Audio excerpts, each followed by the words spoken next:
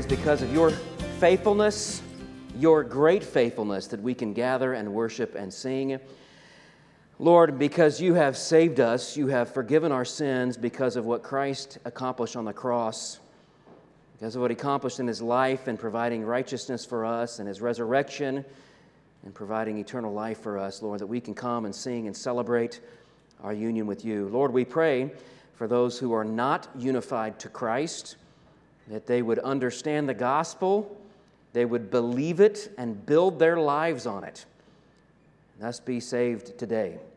Lord, give them the faith and repentance they need to follow after Christ and become a genuine believer. We ask this in the name of Jesus. Amen. You may be seated.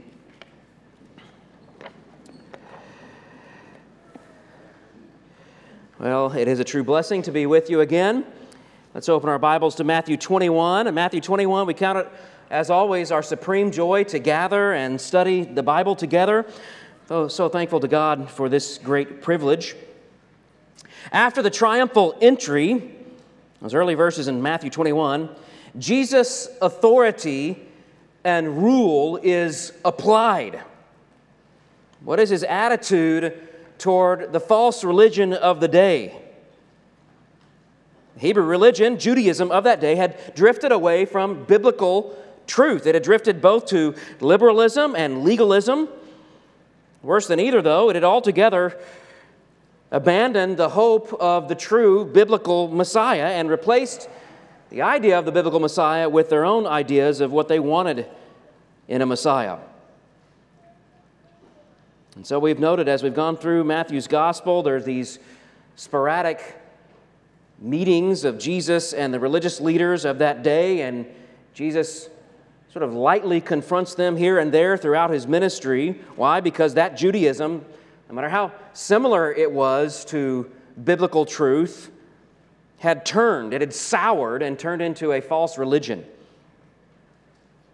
This, of course, is in violation of God's moral will, but it was all part of God's sovereign will. It was all part of his plan to put Jesus on the cross by Passover. So Jesus had set his face like flint toward Jerusalem. He had set his face like flint toward the cross. He had come into Jerusalem the week of Passover, first to pronounce judgment upon the false religion, and then to die, to be executed by those people promulgating that false religion, all a part of the beautiful plan of God. So Jesus is setting this all up. He's planning, in essence, he's planning his own execution by coming in, announcing the folly of this false religion. And today he points to this folly of false religion by a miraculous demonstration. By the way, this is his only miracle of destruction. All the miracles we see of Jesus are that of creation, that of rejuvenation, revival, you could say. This is his only miracle of destruction. Here, this is demonstrated in his power to judge, his power to curse, his power to bring death as the ultimate judge assigned by God. For believers, we're going to discover today that the truth of Jesus is judge. It should inspire us to hope. It should encourage us that one day everything will be made right. Everything will be brought to justice. Ultimately, this should lead us to greater faith in him. That's what we heard from 1 Thessalonians 5 a moment ago. Jesus, for us, is not coming to us as a thief in the night. When Jesus returns, it'll be a great joy for us. It's something we're anticipating. It's something we're looking forward to. It's something that we are preparing ourselves for. It's not some sort of surprise, deadly attack as it is for the lost. He comes as a fulfillment of all of our desires. So we ought to encourage one another, as it says, to hope in Christ for that day, to grow in our faith in Christ, finding all our desires fulfilled in him. For unbelievers, for hypocrites, the truth of Jesus as judge should spark in your heart a trembling, a terrifying reality. And he'll come not to relieve you, not as your hope, but as a horrible, shocking surprise, a shocking, sudden judgment that will leave you eternally apart from God. Well, you'll hear this theme in our text today, so let's read together. Follow along as I read aloud. I'm reading in Matthew 21. It's the story of the cursing of the fig tree, beginning of verse 18. I'll go down to verse 22. Follow along as I read aloud. In the morning, As he was returning to the city, he became hungry. And seeing a fig tree by the wayside, he went to it and found nothing on it but only leaves. And he said to it, "May no fruit ever come from you again." And the fig tree withered at once. When the disciples saw it, they marveled, saying, "How did the fig tree wither at once?" Jesus answered them, "Truly, I say to you, if you have faith and do not doubt, you will not only do what has been done to the fig tree, but even if you say to this mountain, 'Be taken up and thrown into the sea,' it will happen. Whatever you ask in prayer, you will receive if you have faith." This is the word of God. Martin Luther made one single trip to the Vatican, to Rome. It was long before he was saved, long before the Protestant Reformation. Of that trip, Luther said, quote, "I left with onions and came back with garlic." Now, why would he say that, and what in the world does it mean? Well, he was a young priest, and at that point, he had begun to grow a little bit disenchanted with the Catholic Church, not in a theological way. In fact, it would be some years before he began to really dig and look at the doctrine and theology of the Catholic Church and compare it to Scripture. But he was beginning to grow disenchanted with what was happening, especially sort of in a local priest sense, in sort of a parochial sense, as he looked around at the priests and what was happening in the churches around him.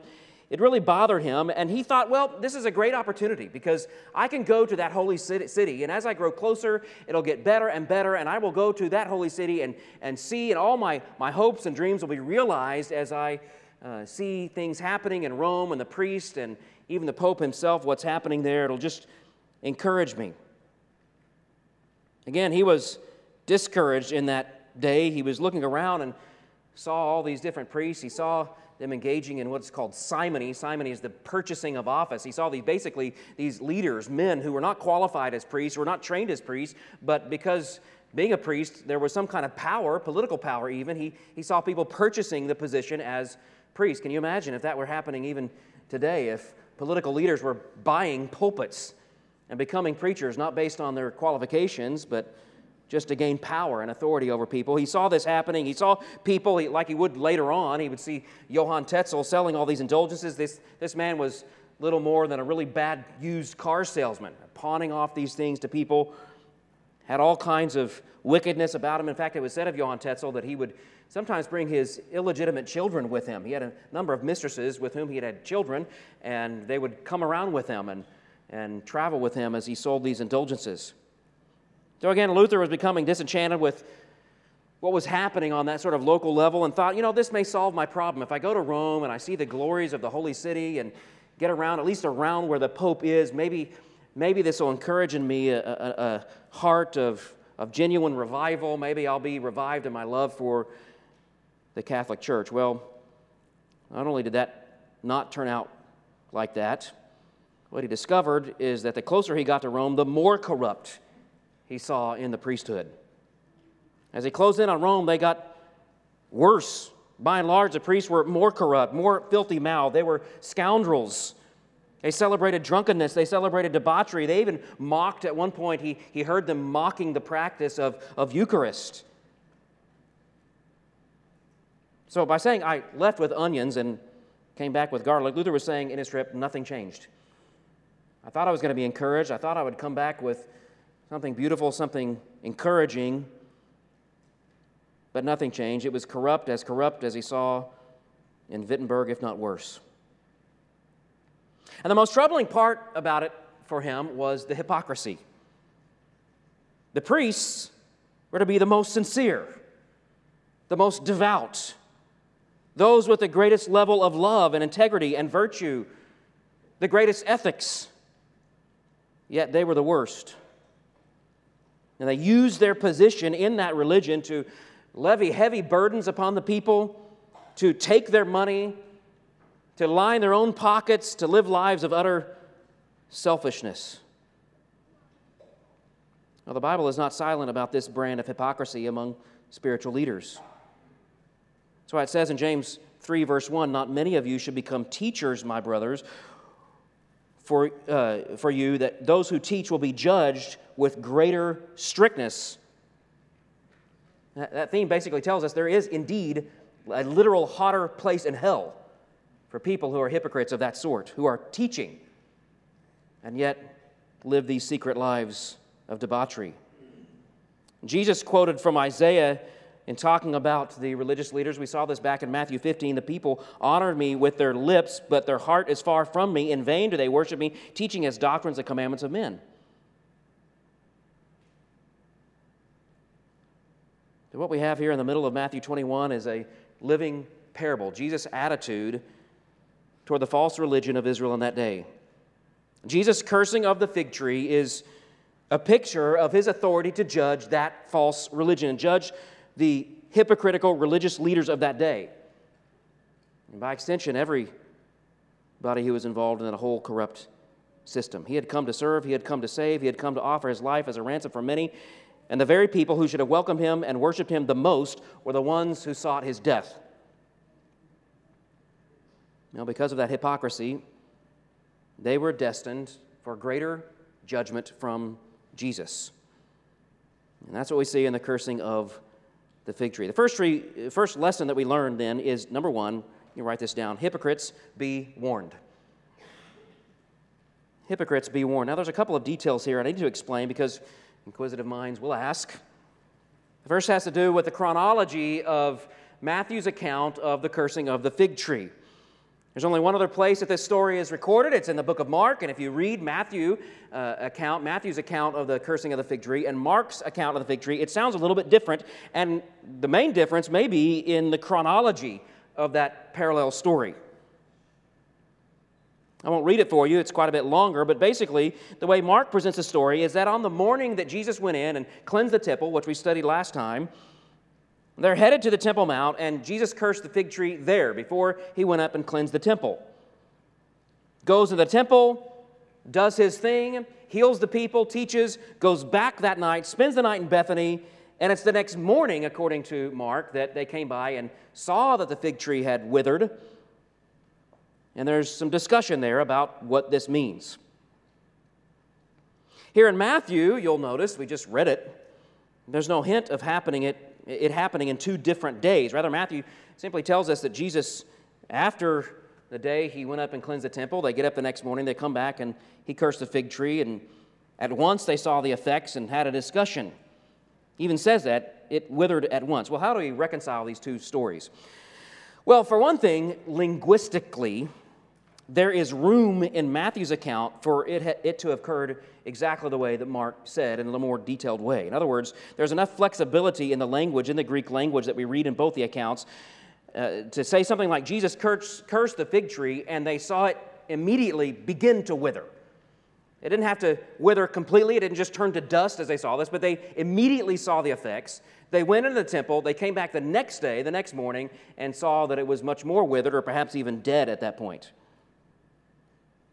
It doesn't specify whether it withered all the time, all the way, or whether it just began to wither. Then Matthew does something that he's been doing all along. If you compare this section of Matthew to what's happening in Mark, what you find is that Matthew tends to be a lot more abbreviated. He sort of shortens every account into sort of a summary paragraph. Instead of 15 verses or 17 verses, he uses like 6 verses to talk about the same different accounts that were happening here. And Mark seems to be a little more specific and take these stories in a little bit more detailed format. So Matthew's just compressing this. He's abbreviating, giving us the summary story. Nothing changes about the meaning. Nothing changes about the miracle. Nothing changes about what Jesus is doing or saying. Nothing changes at all. It's just a little bit more abbreviated summary of what happened.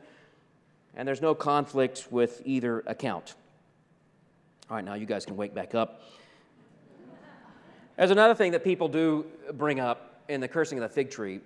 They read this story and they say, boy, Jesus sort of sounds sort of petulant.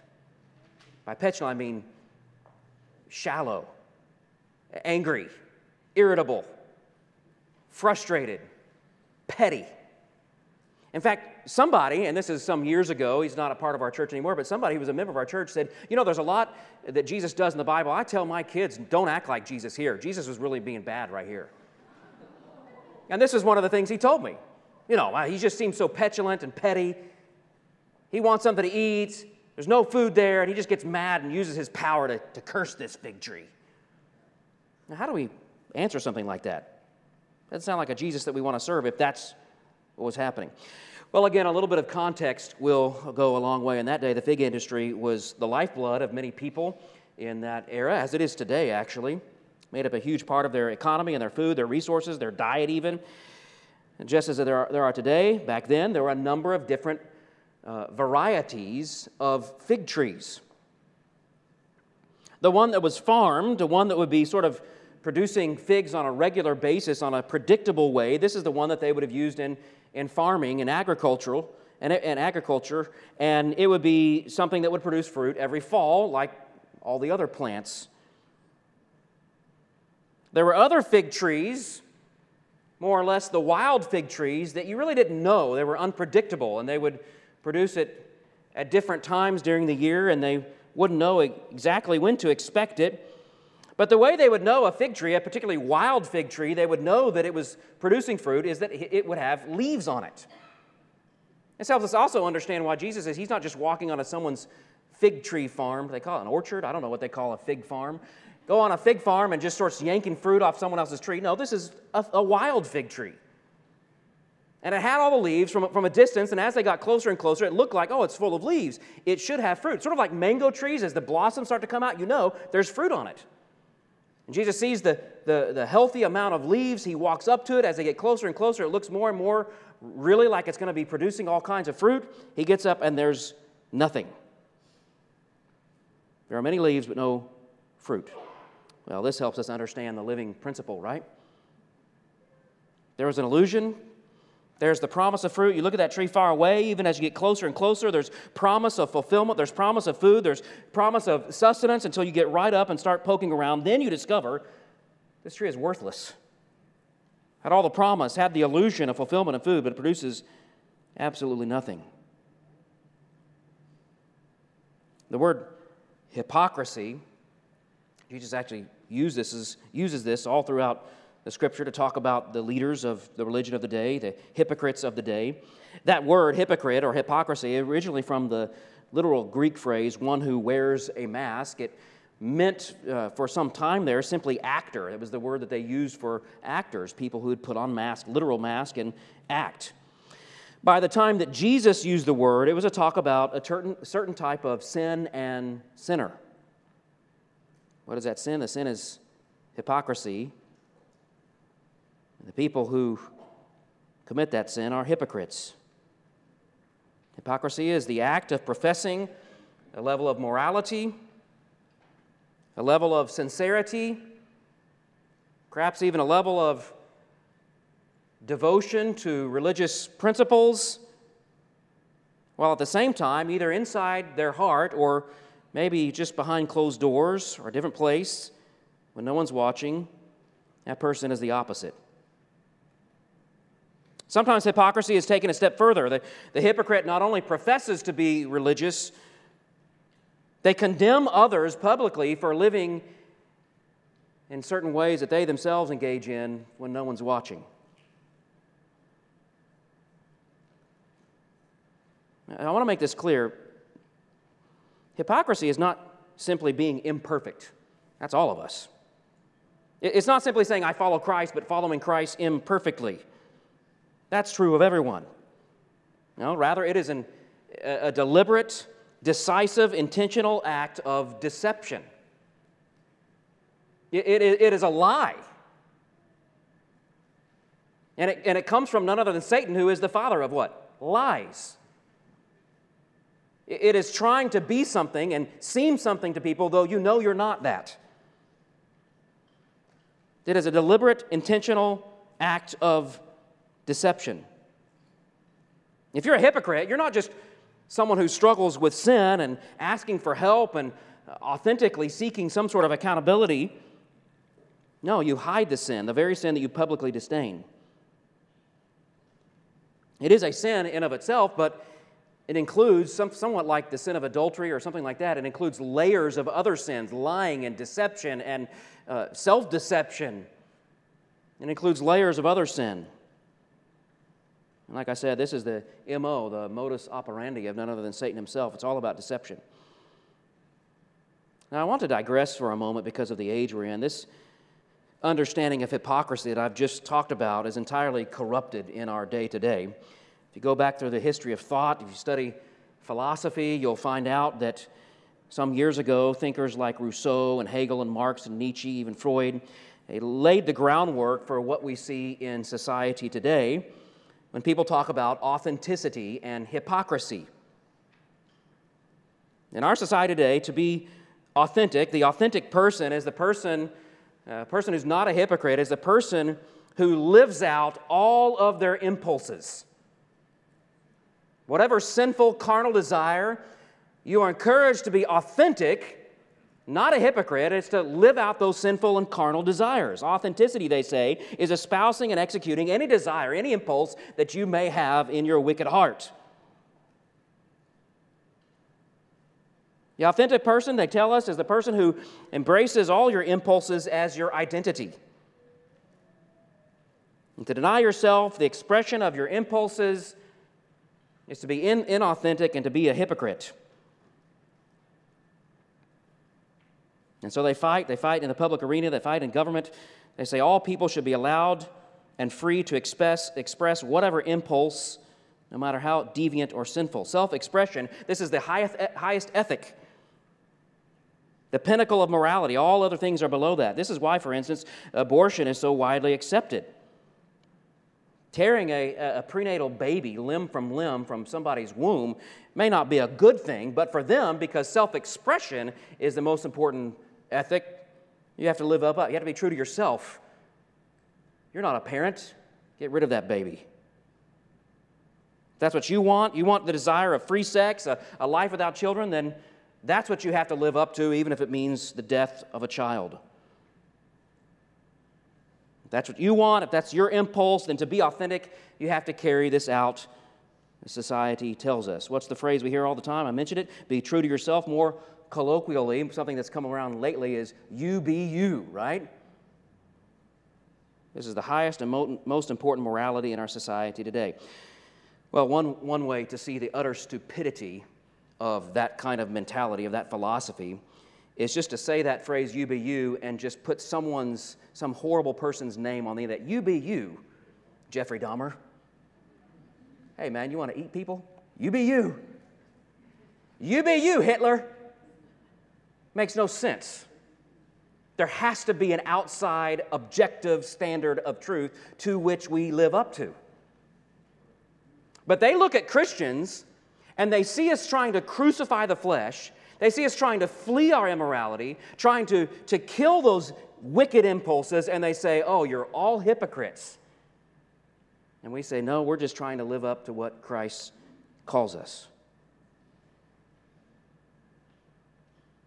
Again, people look at Christians who make it a habit to crucify the old man, to war against the sinful impulses of our flesh. They look at us, and from a demented, corrupted perspective, they say we're all hypocrites, we're all inauthentic. Well, I've digressed a little bit. I'm reading a book right now, so you get a little piece of it. My point is to narrow down what Jesus means when he's giving this illustration of the fig tree. These are real hypocrites. These are people who are intentionally deceitful. They're not just people who are trying to live righteous. These are people who are intentionally deceitful. They teach one thing and they deny it with their lives. And Jesus, every time he comes in contact, or almost every time he comes in contact, doesn't hesitate to use that word, hypocrites. You hypocrites. It's not some ridiculous notion of self-expression being muted. It's these people were proclaiming to obey God and to live under God's rule, and yet they denied God with their lives. They professed knowledge of the Bible, which Jesus showed over and over. Have you not read? Have you not read? They have no real knowledge of the Bible. They professed a thoroughgoing morality and ethics, and yet we see them demonstrate time and time again they have hatred, spite, callousness. They professed they were awaiting the Messiah, and yet when the Messiah actually came, they killed him. They are the poster children for the sin of hypocrisy. So this is my encouragement. If you're just struggling with sin and you're open about it, trying to live up to the standard that God has, yes, you must be aware of the lurking sin of hypocrisy. That sin will be a temptation for all of us. But this warning is not mostly for you. This warning is for the real hypocrites. I have no doubt some of you are in this very room. You will proclaim your righteousness. You pretend and you put on a really good show, but down lurking deep inside, you're a hypocrite. You know it. And this is a great warning for you. At any moment, Jesus could curse you, and you die.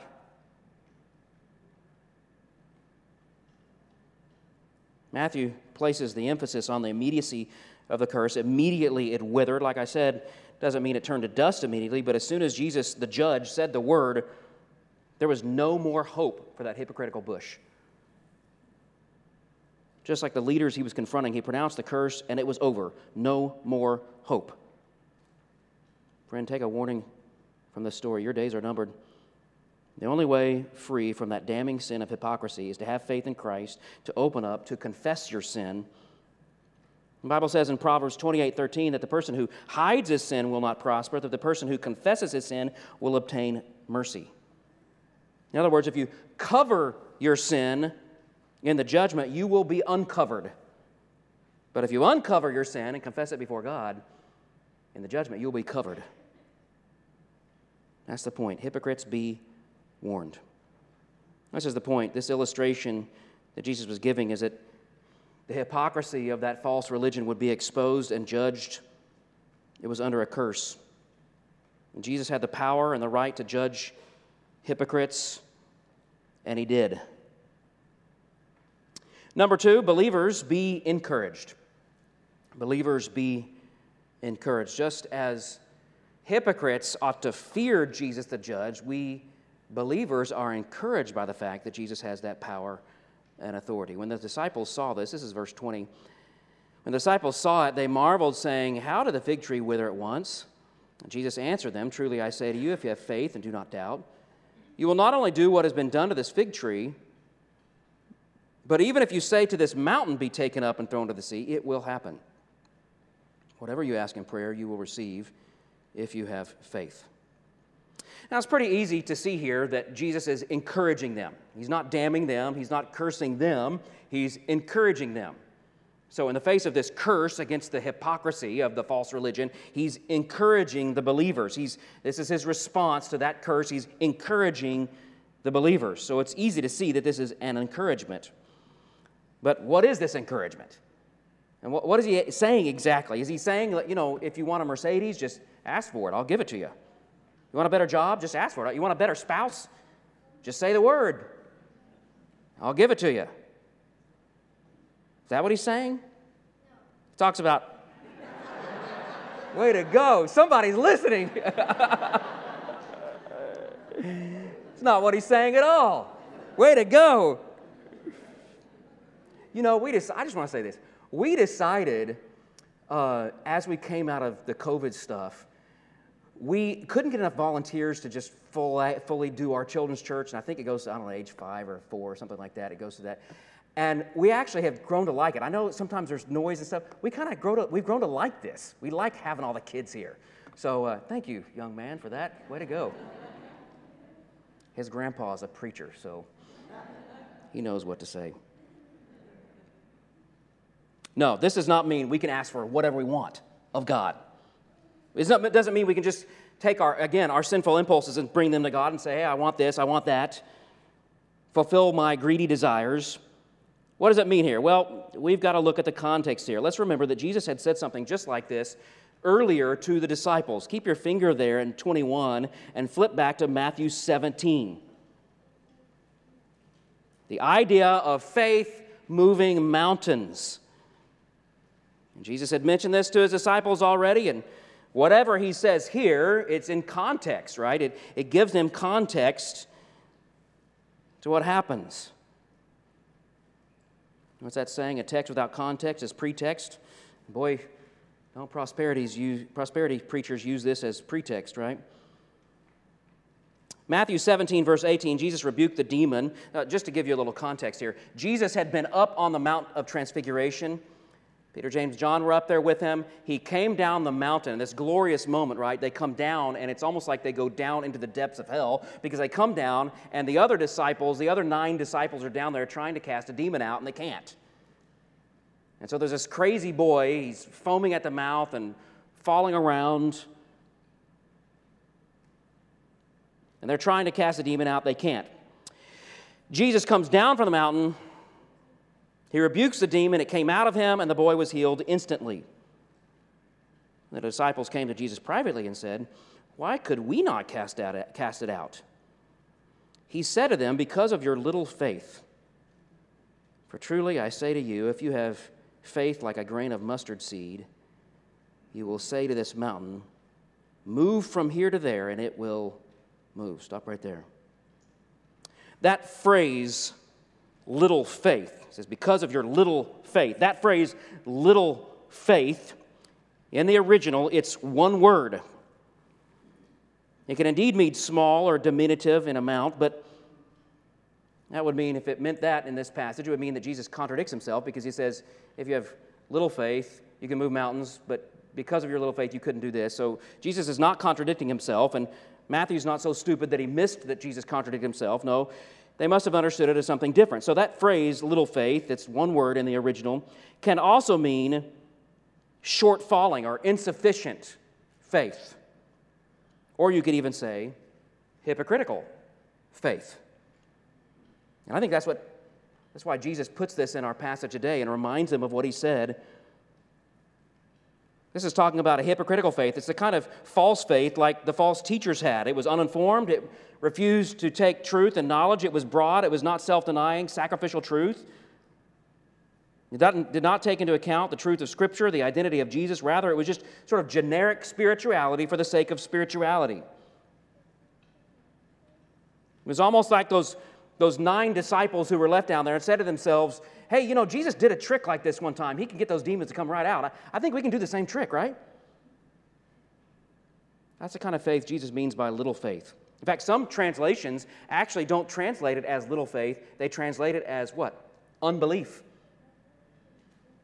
That gives a little more light on what this means. Unbelief posing hypocritically as though they believed in Jesus, as they were doing the work of God. And yet this faith was shortcoming, it was false, it was hypocritical. Of course, this contrasts genuine faith.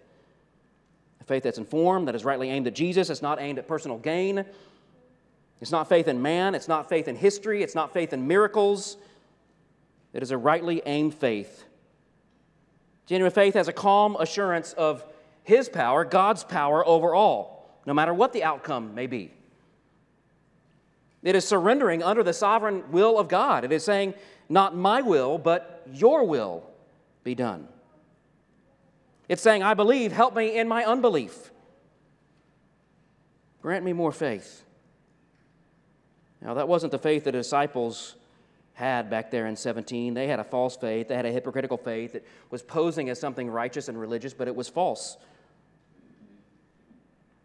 One commentator said of this passage, this is the difference between poor faith, which is not faith at all, and actual faith, which is enough to move mountains.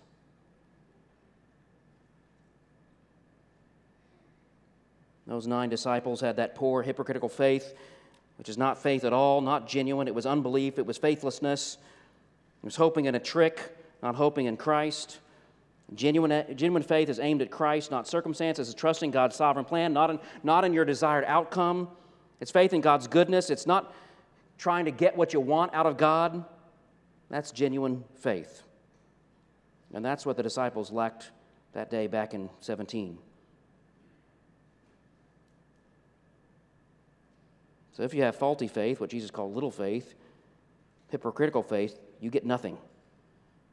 But if you have genuine faith, if you really believe in the goodness of God, if you really believe in His power, His sovereign rule over everything, His ordinance of everything in history, if you have faith in His Son, Jesus Christ, even if that faith is as small as a mustard seed, mountains will be moved. Like I said, little faith, faulty faith, hypocritical faith, praise Lord, my will be done.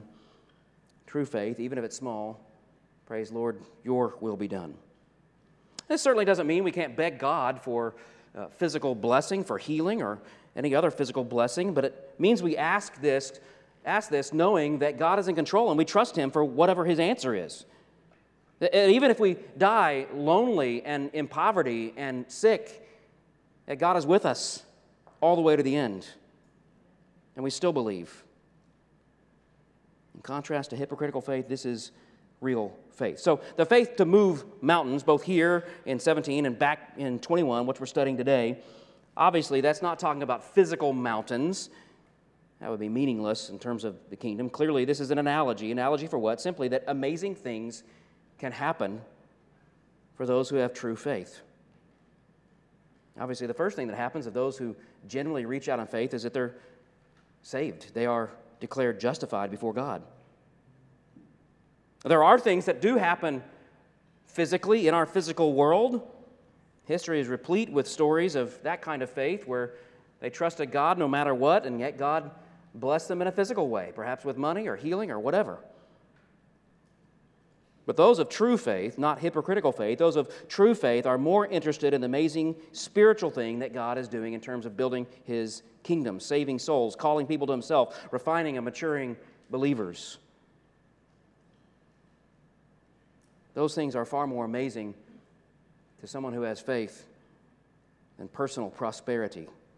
Those are the mountains that God is constantly moving as a part of His plan to build His kingdom. So that's encouraging for those of us who are true believers. Jesus is saying if you flee that hypocritical faith and you embrace genuine faith, which is true faith, it's not unbelief, posing as belief.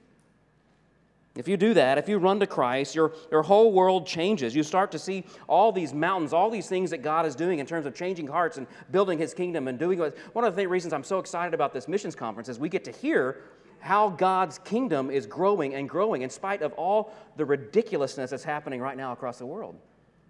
God's kingdom continues to grow. God's kingdom continues to expand. And those who are faithful, no matter what their personal circumstances are, they rejoice in the mountains that are constantly being moved for the sake of the kingdom. And Jesus is saying, you put yourself in that flow and you begin to see what I'm doing. You begin to pray for the things that I will, and you see these mountains move. So in contrast to hypocrites, believers, we are to be encouraged. Jesus is giving His men encouragement, encouraging them toward genuine faith, away from that hypocrisy that we saw Him curse there in the first part. Ultimately, the reason we have faith is because of the person of Jesus Christ, and that's true for hypocrites. It applies to hypocrites, and it applies to believers. The reason you should tremble is because of who Christ is. Believers, the reason you're encouraged is because of who Christ is. Well, who is Jesus? Well, point 3, Jesus is judge. All 3 of my points can actually be read as one sentence. Hypocrites, be warned, semicolon. Believers, be encouraged, semicolon, because Jesus is judge. In this passage, Jesus positions Himself not just as the immediate preacher, truth-teller, prophet. He positions Himself as the Messiah who is judge over the false religion. Not just someone who calls out false religion, but who also has the ability and the authority to judge false religion. By the way, His curse was proven true, right?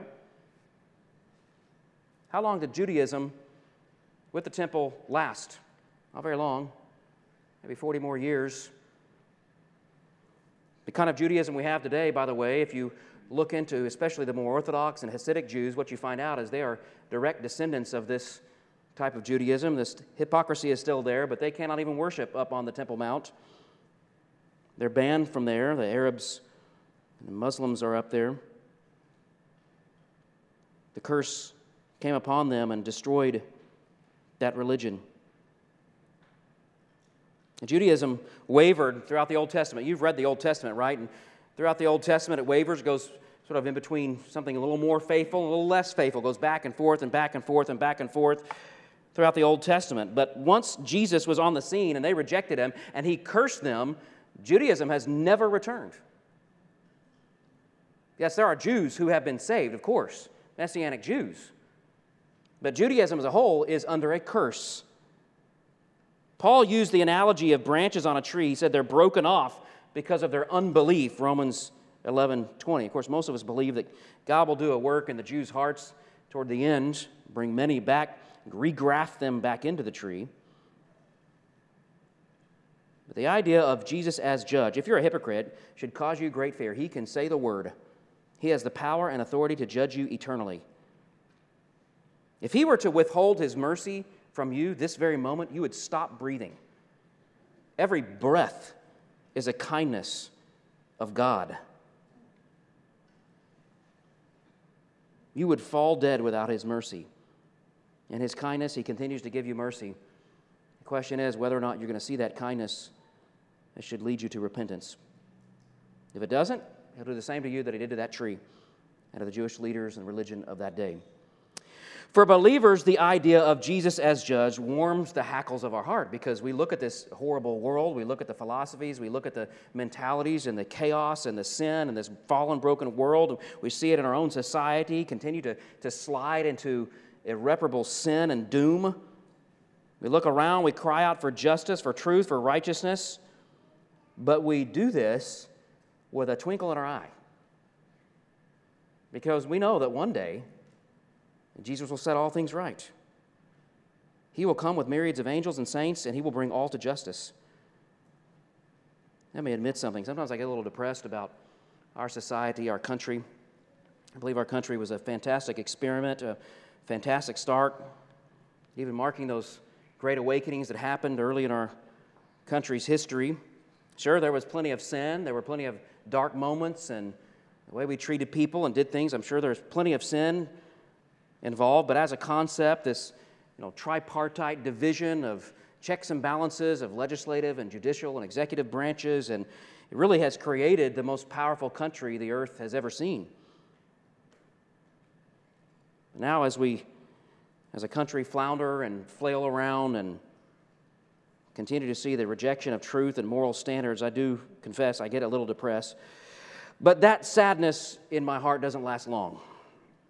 Because my hope is not in a republic or an electoral vote or some sort of act or judge or president or some congressional bill. My hope is in Jesus Christ, who will come one day, and he will reign as the absolute monarch and set everything right. So for us, we see Jesus as judge, and we're encouraged. We get a little glimmer of the justice and the righteousness that he will one day bring. Let's pray. Father, we thank you so much for the wonderful story of the cursing of the fig tree, and it does encourage those of us who are believers, trying not to be hypocritical about our faith, trying to abandon that kind of hypocrisy, trying to be genuine and have genuine faith and aim our faith at Christ alone. Lord, we thank you for that desire that you've placed in our hearts to do just that. And Lord, I pray for those who are here or maybe watching or listening who are true hypocrites. Open their eyes to their own hypocrisy. They go around proclaiming their faith and their belief and their righteousness, and yet they don't even trust in Jesus. So I pray, Lord, that you would break their hearts, open up their minds and hearts to what Christ has accomplished in his life and death and resurrection. Grant them the faith to believe in him and to repent of their sin and turn to him. We all would ask for your strength in this, Lord. We ask for it in the name of Jesus. Amen. All right, stand with me for a benediction.